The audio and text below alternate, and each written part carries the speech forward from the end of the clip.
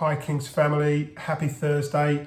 Welcome to another Kings Daily and greetings from sunny Pouringland. We're continuing to step through Paul's second letter to the Corinthians, and this morning we're kicking off chapter 8. So let me dive in. He says this: "We want you to know, brothers, about the grace of God that's been given among the churches of Macedonia. For in a severe test of affliction, their abundance of joy and their extreme poverty have overflowed in a wealth of generosity on their part. For they gave according to their means, as I can testify, and beyond their means, of their own accord, begging us earnestly for the favour of taking part in the relief of the saints.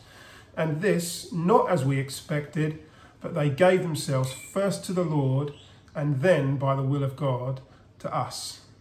Wow, what radical verses we get to dive into this morning. This stuff's amazing. And so the main thing I want to draw out of this is that these Christians in these churches are giving sacrificially, and not from a place of prosperity, but from a place of extreme poverty. It says their abundance of joy and their extreme poverty have overflowed in a wealth of generosity.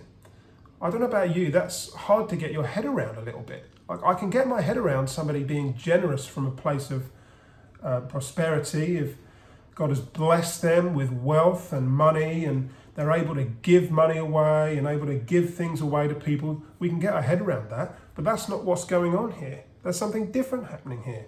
These people are giving from a place of poverty, from a severe test of affliction.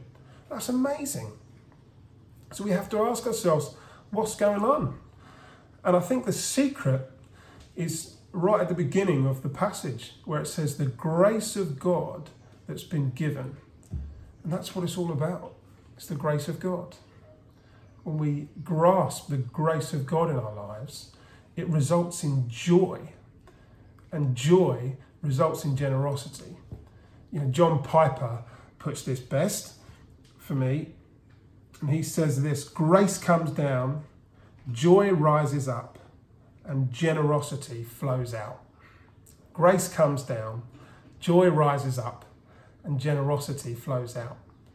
And I think we see a great picture of this in a wonderful story, a story I love in Luke's Gospel in chapter 19. There's this guy called Zacchaeus, and he's a tax collector. He's used to having lots of money, and he does everything he can to get money out of people. Whether he has to cheat them or rob them or do what he has to do, he just wants money and he wants power, and he'll do whatever he can to get it. And this guy meets Jesus. He's curious. He wants to see Jesus, but he can't see him because of the crowds. You know the story, so he climbs the tree so he can see him. And we get to see the interaction that takes place. And it says this in Luke 19, verse 5, "And when Jesus came to the place, he looked up and said to him, 'Zacchaeus, hurry and come down, for I must stay at your house today.' So he hurried and came down and received him joyfully." There's that word. "And when they saw it, they all grumbled, 'He's gone in to be the guest of a man who's a sinner.' And Zacchaeus stood and said to the Lord, 'Behold, Lord, the half of my goods I give to the poor. And if I have defrauded anyone of anything, I restore it fourfold,' 4 times as much." And that's a wonderful picture of the transformation that takes place in our lives because of the grace of God. Zacchaeus receives Jesus' invitation joyfully, and it transforms his thinking, and he starts giving his stuff away.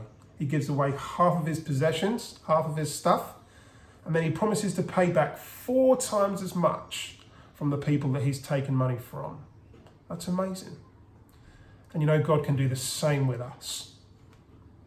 When we truly grasp God's grace towards us in Jesus, in what he's done for us, when we truly grasp it, it means joy for us.